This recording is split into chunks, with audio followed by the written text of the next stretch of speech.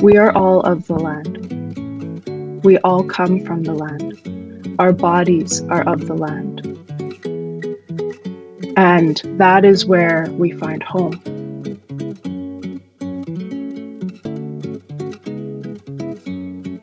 Welcome, and thank you for joining us for another episode of the How for Her Human Expansion Realized podcast. These podcasts are the creative artistry inspired by our weekly Gather for Her conversations that take place in real time. They are the culmination of co-created and harvested wisdom that is palpable during these gatherings around our virtual fire. Our hope is that in a practice of deep listening with us here, you will feel our hands at your back in the journey of realizing your own personal expansion, leaving each listening experience with a spark that ignites your how.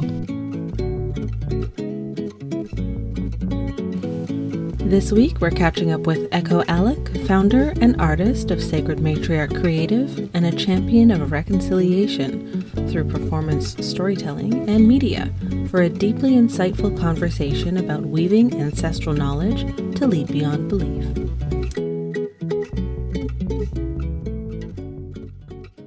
Good morning, Ecko. Welcome this morning. Thank you for joining us. Yadakshin Wenwen, thank you so much for having me today. It's an honor to be here with you. We're so thrilled to have you. So we've been gathering for quite a long while, and our theme for this season of Gather for Her, for the episodes that we've been working on, is Lead Beyond Belief. And we've really been kind of digging into that in this place that we're at as women who are living awake.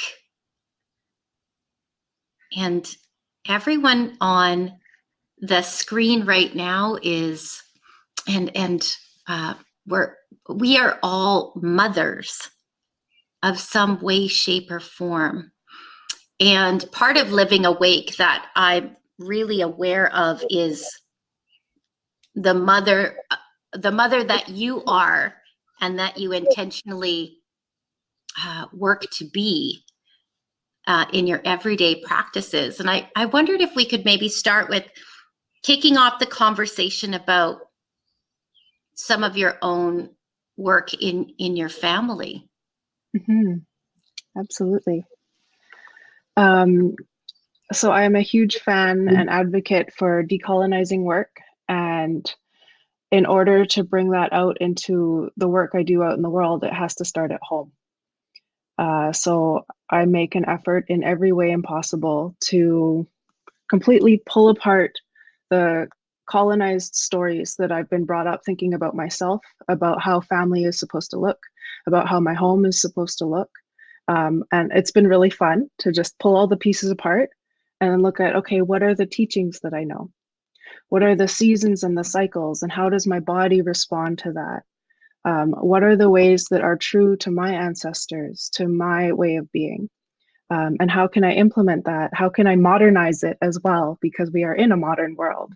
We are living in technology. And so it's important to always, the saying is two-eyed seeing. So walking with one foot in each world, a foot in ancestral teachings and a foot in our modern world. And how do we bridge the two? So it's been a really fun journey. And it starts with simple things like, okay, what are the traditions that I want to have with my children? What are the cycles that I want to break? You know, my father is a residential school survivor. I grew up in an angry home. I don't want that for my children.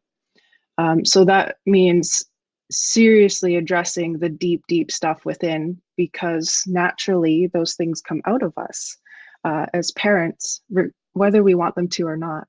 We have to face them. We have to face the ugly stuff first, so that we can heal it. You have to feel it to heal it.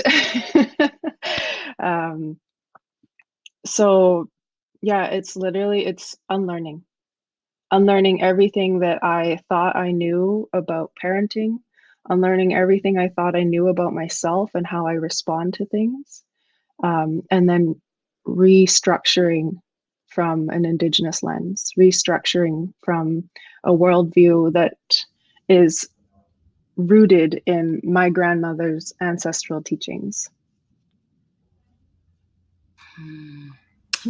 Curious where that might take you, Tina. Having 3 young men of your own, and curious where that might take you. Well, I could feel my own experience of what you spoke of, but not knowing that that's what it was. So I could feel the permission that I was scared to give myself as a mom to break the rules of hierarchy in a house. And then I saw the powerhouse piece. I grew up in a blank home over in the chat here. And so when I put this out to the women in this group, that's where I would go. I would go to the what are the times that we may have made choices as a leader in our home, whatever that means to you, where our instincts said one thing, but our structures said another thing. And how did we respond to that?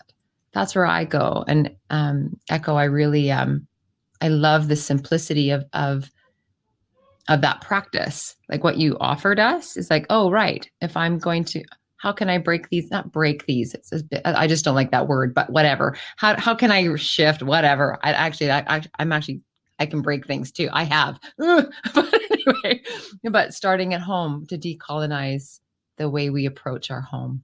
So that's where I go. Yeah, but mostly it's the friction of permission and that waking up state. Yeah, could anybody else speak to that? Maybe what that's felt like for them or echo what has been like for you to do that? Whoever wants to go. I and somebody wrote in the chat, unlearning asking ourselves, what do we need to unlearn?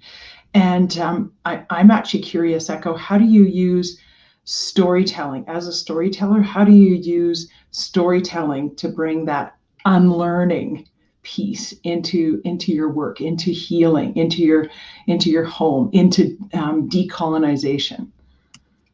I'm going to introduce a little tool to you. So this is something I've created, and it's kind of like my internal medicine bundle. And so the practice of a medicine bundle was traditionally, it was something that was held underneath our clothes. It was sacred and it was for protection. So within my medicine bundle, I carry a pause, which I pull myself away from the moment when I can feel myself spiraling. Lift your paws up and pause. And then questions, reflections, breath, and water are the 4 medicine tools that I use in every moment to question the story that's happening in my mind. Does this story belong to me? Does this story belong to my lineage? Does this story that's spiraling me downwards here and making me feel bad about myself, does this belong to colonization? Does it belong to capitalism? Because if it does, then it does not belong to me, and it has no place in my home. So that starts, but that's a whole process, and it can happen within like seconds, right? We can feel when our mind's sort of starting to move the other way. I can feel it in my body. My body starts to ache, or I'll get a headache if I'm having these thoughts that don't belong to me. So it starts with that pause, and then, okay, I've paused.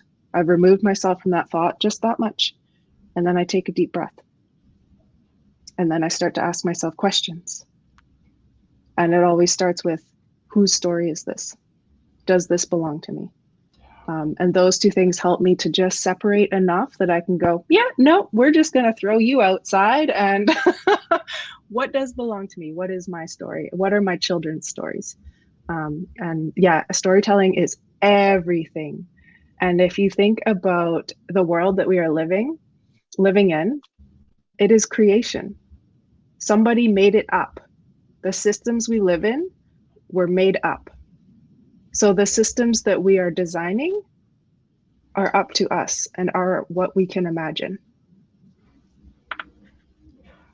The word imagination. That's so That's so powerful.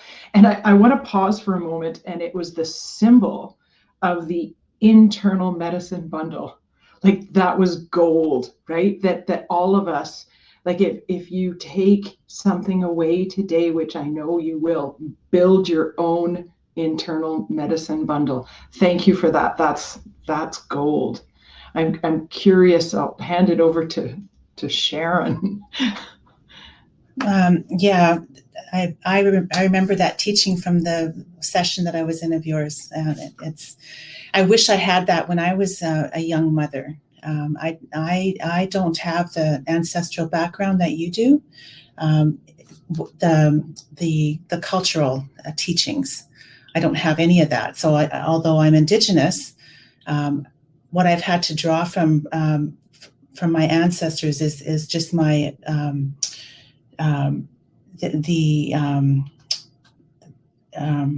what am I looking for? What's the word? Come on, ladies. Intuition, my intuition, and but I'm just curious. So for somebody that doesn't have the cultural background that is Indigenous and would love to, or not Indigenous, but just not really feeling strong we know where we come from, and have that ancestral background lineage to help us. How like, have you done that your whole life from the beginning of being a mother, or like when did that kick in? And because I could have sure used that, and I'm sure I mean, you can do this at any time now that we know this, but yeah, I'm just curious when that took place for you and how hard it is for you to, like, is it so instilled in you now that you don't ever let colonization get the better of you? Because yesterday I realized, oh, that's colonial thinking, and I don't need to do that, right? So I'll stop that. So my healing journey only really began 4 years ago when I chose to clean up my life, when I became clean from drugs and alcohol. And it was a very deep dive into every healing opportunity possible. And with that came self-awareness practices. And I really didn't feel comfortable in a lot of circles and a lot of healing circles, especially that aren't facilitated by Indigenous women. And there's not a whole lot that we have facilitated by Indigenous women for Indigenous women. So I began to work with my own practices and sit and listen to myself. And so I wanna speak for a moment on those who don't have the ties to their own family bloodlines or their ancestral teachings. That is how we know what our purpose, what our mission is. That is our ultimate why. We are of the land. We must protect her. And she will always, always nurture us. So I do my best to encourage people to connect with the lands that you do live on. Always acknowledge the Indigenous people of those lands and the language of that land, because that is the land's original language. So when we learn to honor that, when we learn to respect that and include that in our practice of connecting with the land, it will always nurture us. It will always take care of us. And that's where our spirit comes to life. It's only in our human self that we see our stories as separate. In the spirit world, everything's connected. So when you're connecting with the ancestors of the lands that you live on, you're still connecting with your own ancestors.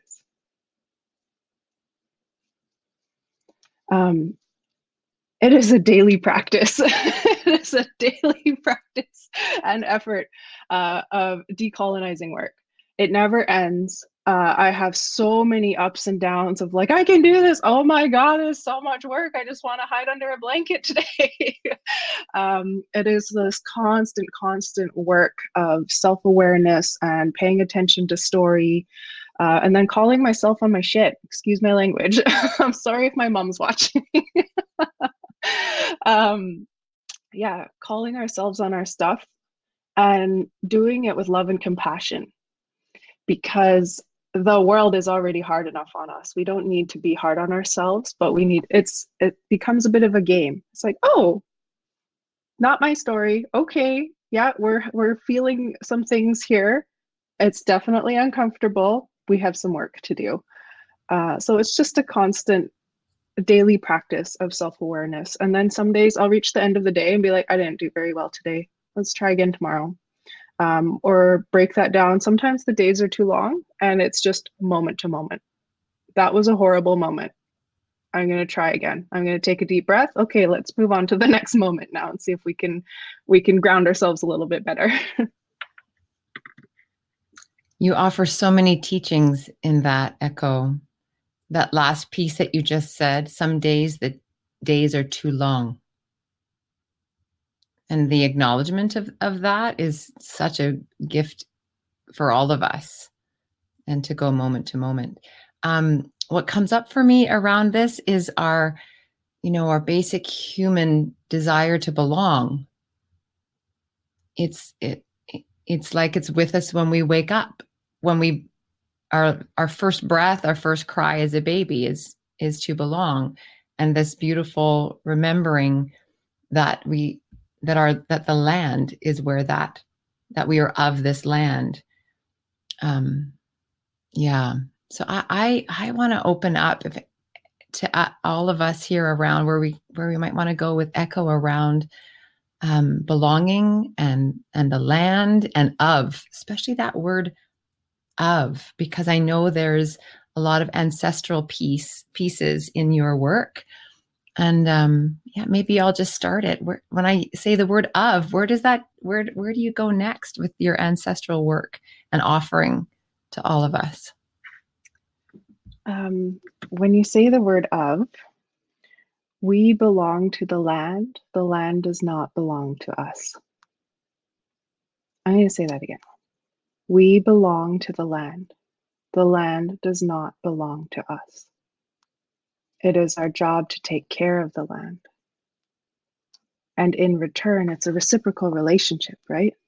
It is this constant, beautiful, evolving, reciprocal relationship of respect with the land, its original people. We must remember its original people because we are original people of somewhere. And to uphold that respect by caring for the land. And in return, we are always, always taken care of. Something my dad has always taught me is ask, and the answer is always yes. Everything you need is always provided, especially on the land. Powerful and so true. And so thank you. And I like, Tina, for you saying we remember this, because we have forgotten. Many of us have forgotten this. We all know this at some point, somewhere in our body. We just have, some of us have just forgotten. And so, yes. So thank you for that.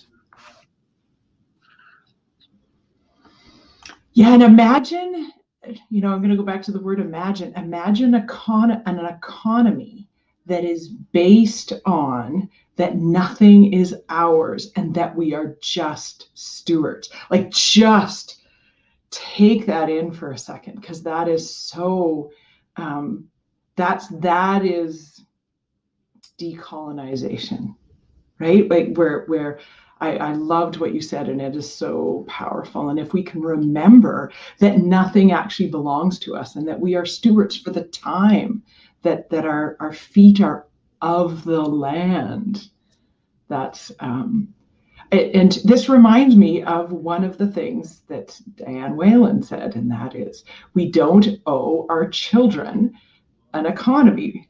We owe them clean land, clean air, and clean water.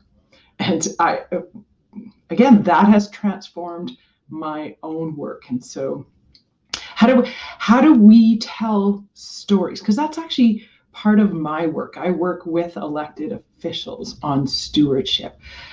How do I tell stories to connect that understanding and deepen it so that it actually is received both intellectually, because it has to be, and from the heart, um, emotionally, spiritually, viscerally.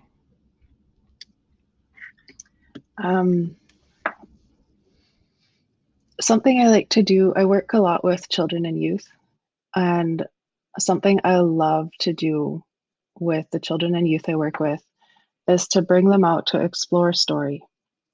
That's land-based learning, because everything we need is provided. That includes the stories. I am a spoken word artist and a poet and a writer, so I love metaphors.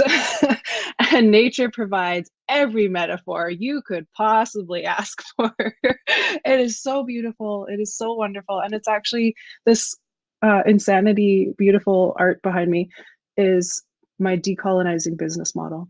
And it's all based on nature. It's based on understanding seasons and cycles. It's based on when through the different seasons, the medicine within the plants changes. So as an Indigenous person, the times that I would harvest different parts of the plant depend on the season. And there is a really good solid part of the year where all of the plants and the people rest. We rest and reset. That is when the trees lose their leaves and everything just goes to sleep for a little bit. So when I pay attention to my natural body cycle, it wants to do the same thing. I don't want to be on social media during the winter months. I don't really want to be out doing a whole lot. I want to do my internal work. And so that metaphor of working with the seasons and the cycles, you have your deep, dark, quiet rest. And then in the springtime, the shoots start to come up. And so that's where the medicine is. It's in the shoots. And that's where our new ideas are starting to sprout out. And we're starting to plant all these other seeds.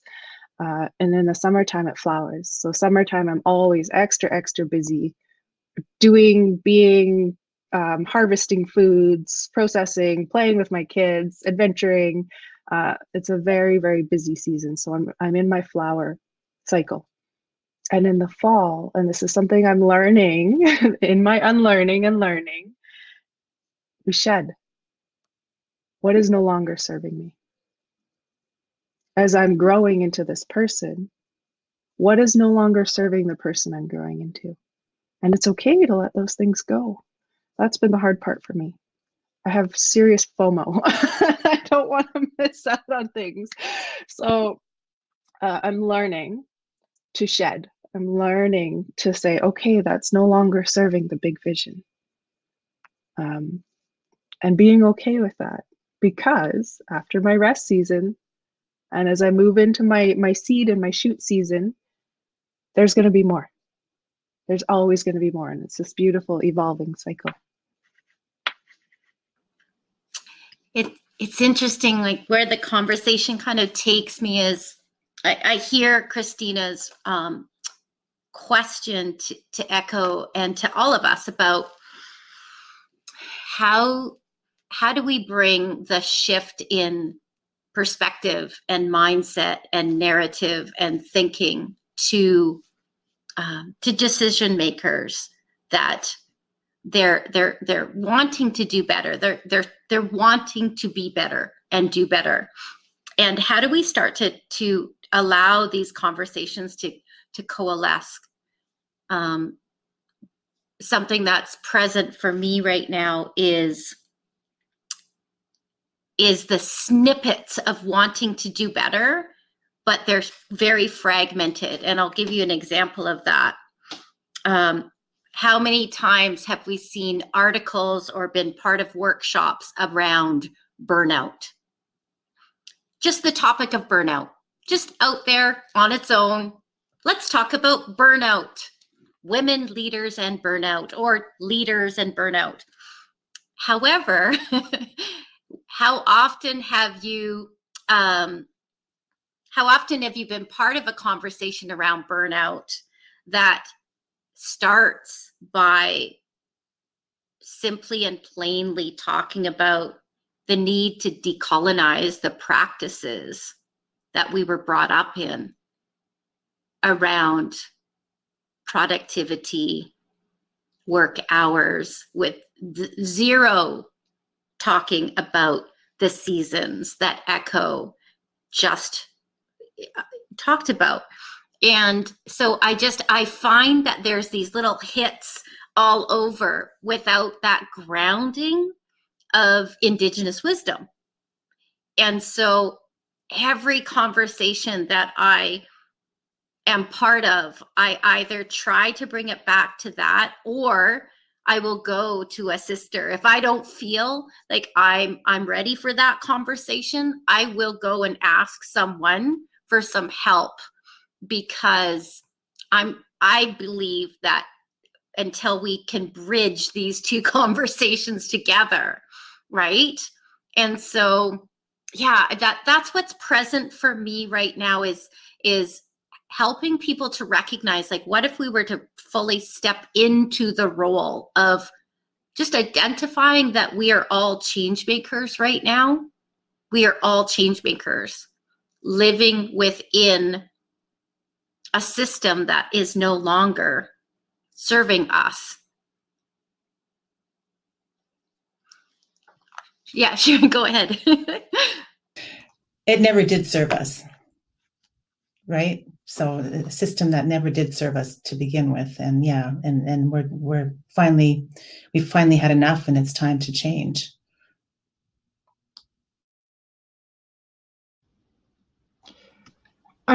I can't help but weave this back into other conversations that we've had, and one of them in one of our gathers, power of in an anti-rest culture and in an anti-rest narrative. And I love what you said, Shar, about you hear the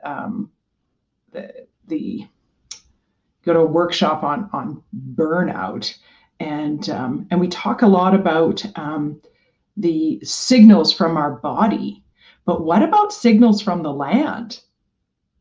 Right? What are the signals from the land that are actually given to us? So it's to say that this is like, who are we to think that we are above the cycles of the land? That's ludicrous, right? And so I loved what you said, Ecko, about using metaphors to tell ancient truths, that it's like, you think you can bump up and defy the land? No, sorry. So it's a very powerful message. I just want, again, everyone to absorb that for a moment, because I know for me that that there is a desire to keep plowing through. Like, my behavior demonstrates that. And when I think about it, it's not what I want, but my behavior demonstrates that. And so this actually links back to the practice of whose story is that? Exactly. And these conversations, I love these conversations with women entrepreneurs. This is in the work that I do on a global scale. I work with CEO, and I have the opportunity to have these ongoing conversations and inspire these thoughts, and then watch these seeds grow as these entrepreneurs take these teachings out into the world, and they change their businesses, and they change people's lives within their communities. It is so beautiful and important. One of my favorite things in creating my own business was saying to myself over and over again, I can do whatever I want. There are no rules. I can do whatever I want. And that, just saying that, because I've done the same thing. I have patterns and habits and cycles, and I used to call myself the queen of burnout. It wasn't until I had a 750-pound fiberglass canoe fall on my head and give me a severe brain injury that forced me, you know how the universe sort of, it throws pebbles and then it throws stones and it throws bricks. Yeah. So I hit my brick, and it forced me to stop. With that came a really great opportunity to dive in. I had no choice but to do my internal healing because I was stuck in bed. Um, After that healing journey, that really intense healing journey, my body would literally scream at me. So I have to listen to the pebbles now. It will ache if I've had too long of a day and I have to say, no, sorry. It can wait till tomorrow. I need my rest. I'm learning to shut off when my kids are home. You know, there are natural things that are provided for us to allow us that space to balance. It's the mindset of productivity. That's actually why I'm changing my business name too. It was Sacred Matriarch Productions, and I'm changing it to Sacred Matriarch Creative. I have no desire to be productive or for production. It is creative freedom that speaks to me. It is creative freedom that helps me to empower other people in their own creative freedom to do what speaks to them, to honor their own gifts out in the world. Yeah, so there are so many things that when we pause and listen are already speaking to us. Like you said, our bodies send us signals all throughout the day. I find when I'm having toxic thoughts or I've been in front of the screen too long, I get a headache. Okay, that's time to take a break, maybe go for a walk, go outside. Yeah, there are many, many things that in a colonized system we have been taught to ignore. Our bodies have all the answers for us.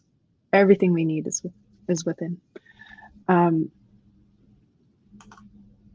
I'm still facing, as an Indigenous woman, still facing systems of oppression. So even last week, I still hit burnout because within my own business, it's great. Within most of my projects, it's wonderful.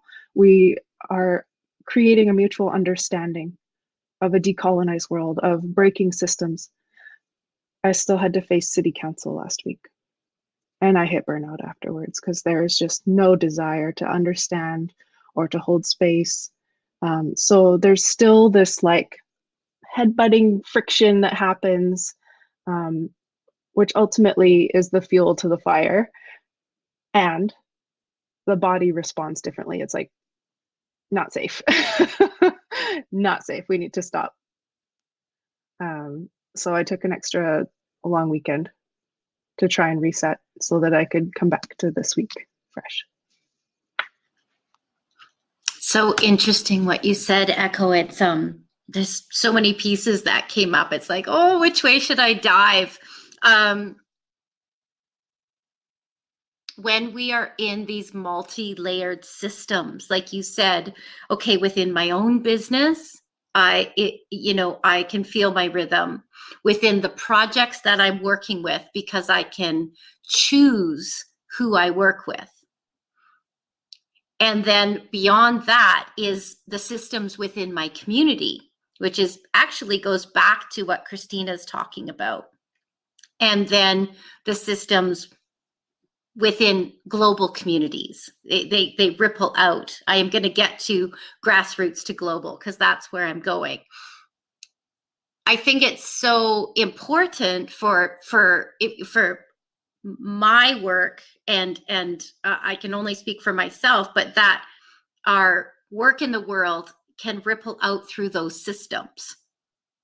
Otherwise, the burnout will continue to happen.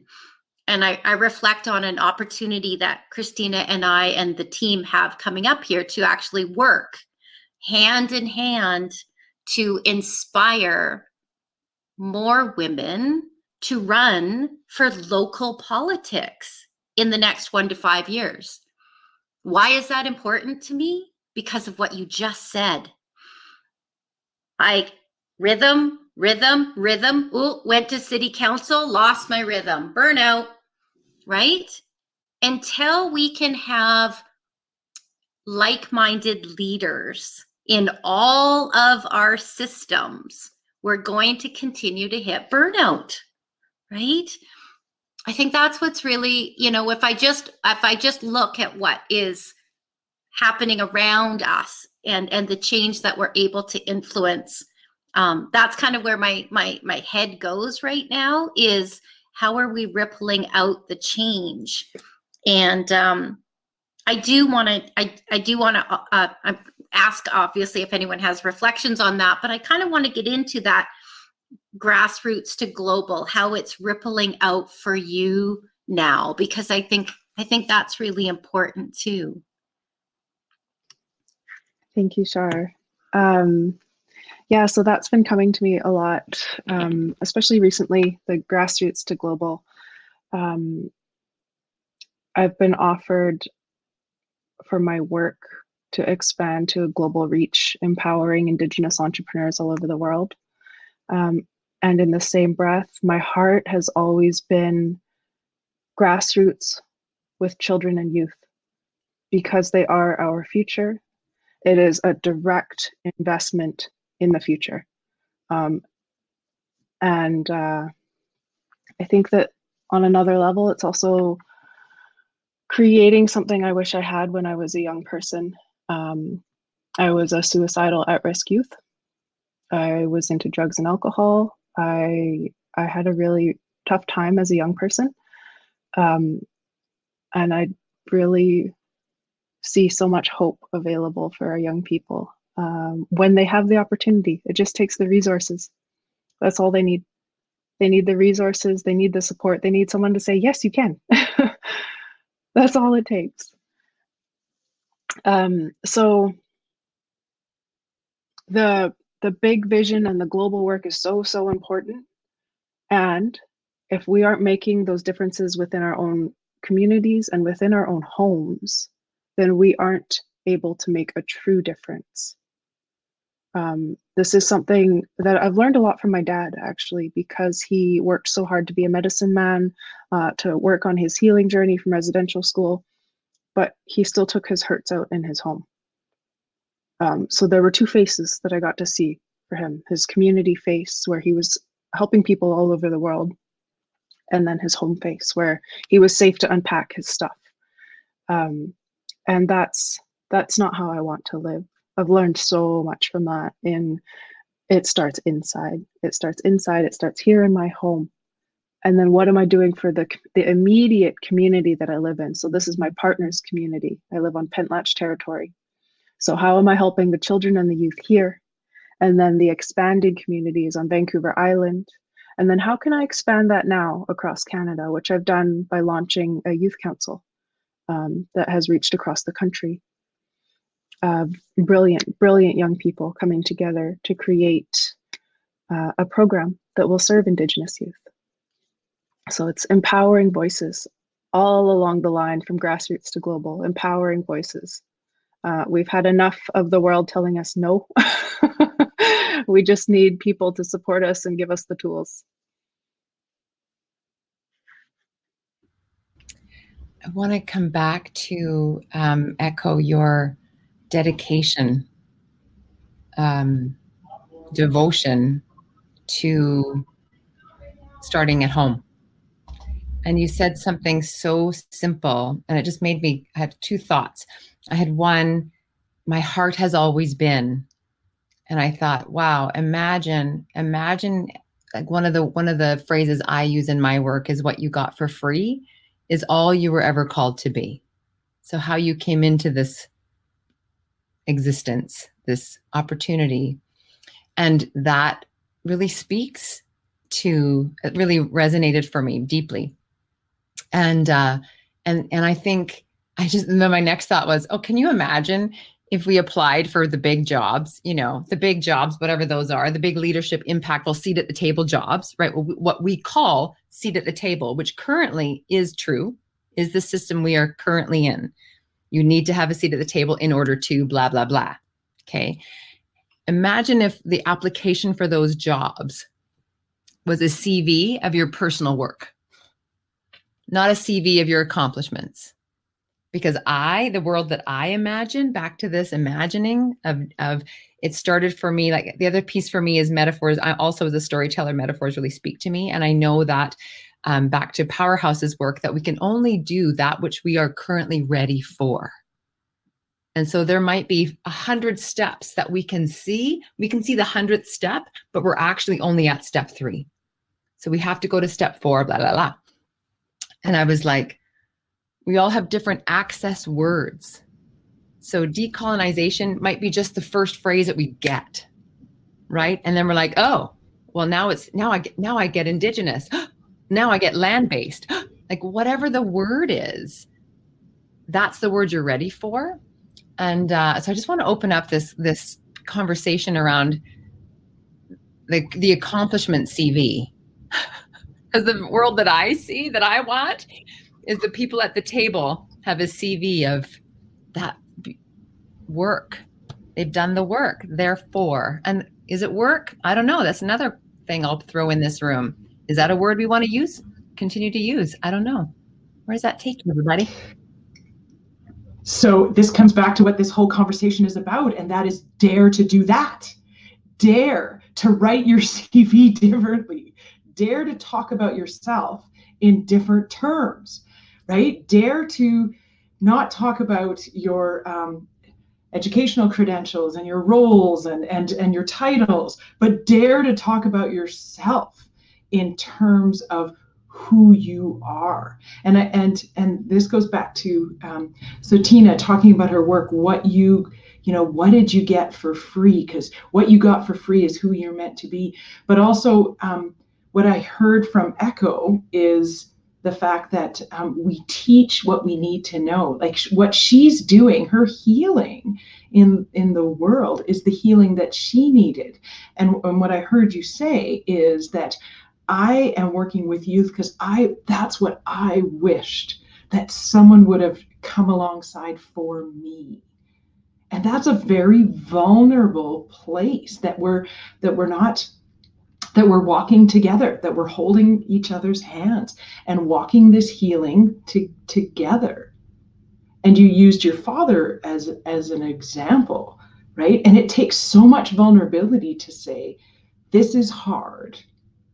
And I'm struggling too. And I need you on my hand. And I need you on my other hand. So thank you for that.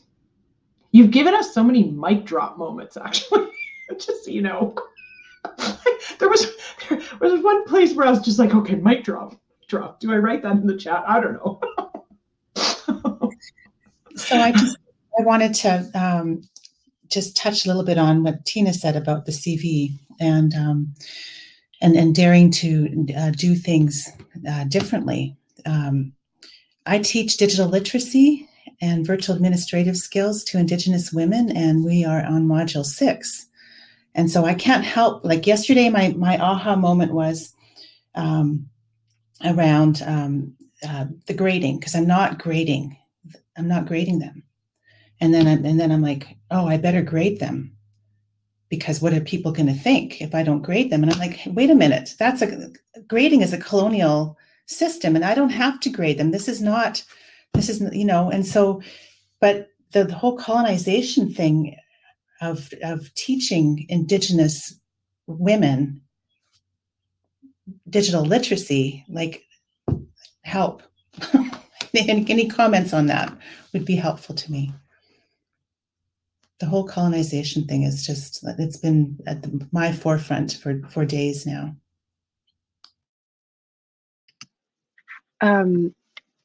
I love this work. I love pulling these things apart. When I first decided to launch my youth council, I did a call out for applications. And in my efforts to decolonize the application process, I just asked them to share their story. And I made it as accessible as possible. They could message me on social media accounts, or they could send me an email. If they wanted to add in a photo or a video that helps them share their story in their way. So to introduce themselves, who are you? Where do you come from? Whose territory do you currently live on? How old are you? What inspires you? Things like that, where it's just them sharing from their heart who they are. And from that, I know that with my own values, I will know exactly who's aligned with what I'm doing.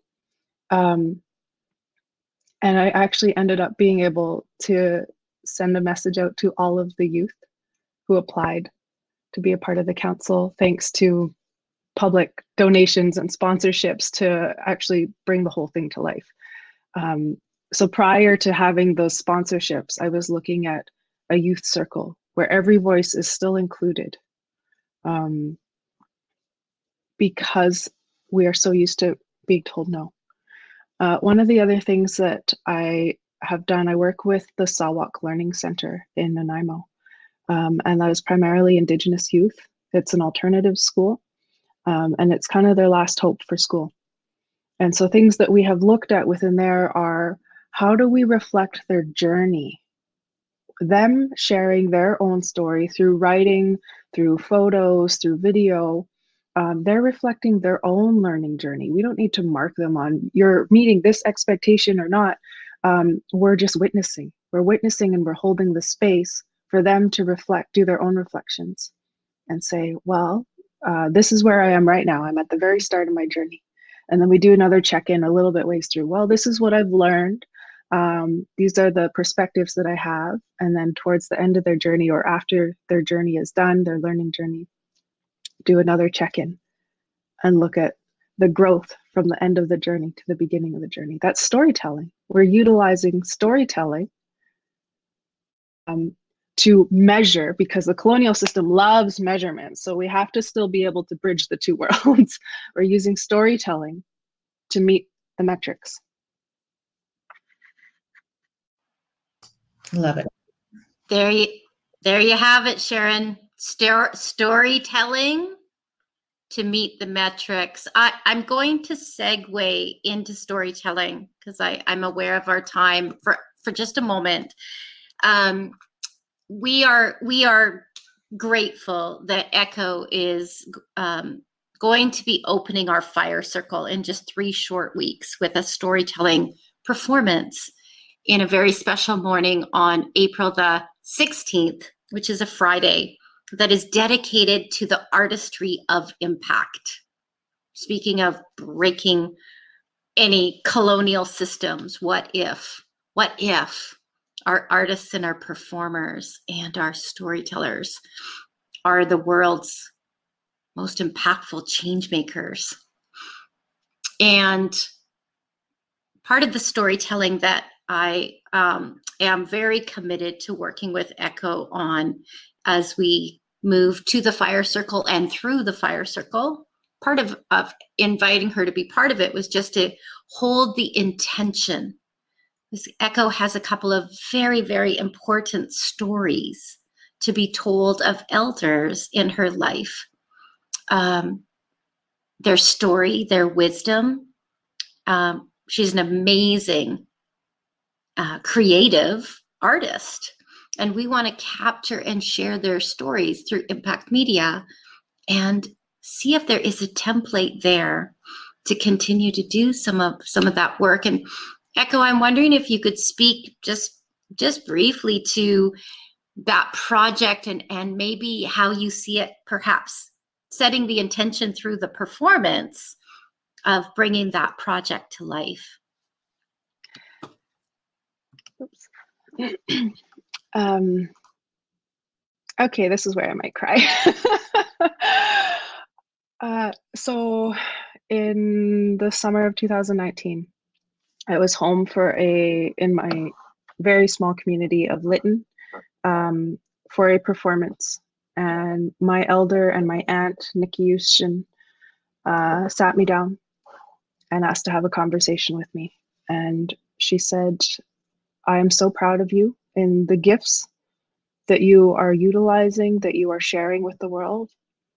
And I would like you to help me tell my life story as I move towards the end of my life journey. This has been a serious mission of, okay, how do I bring this to life? I was taught that when we are called by our communities, especially by our elders, that we respond with action. So it has been, and then the pandemic hit. I had just started to source all these pieces together. And so it's been a pause.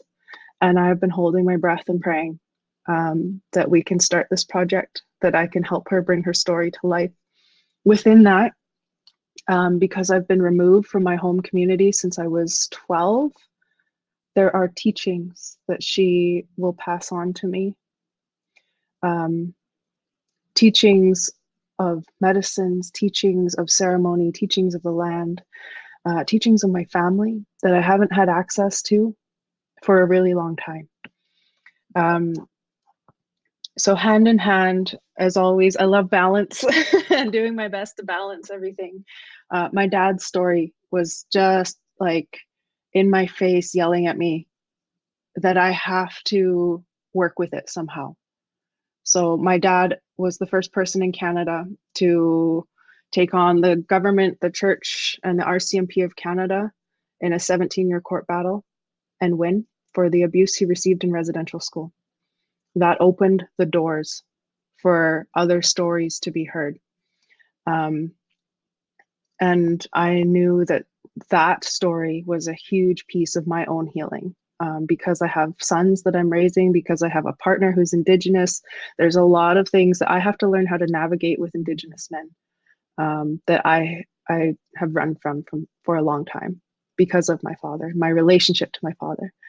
So I have started that with him. I did a very short interview. I spent 3 days with him to just explore things and see what's possible. And I've never been comfortable being in any industry.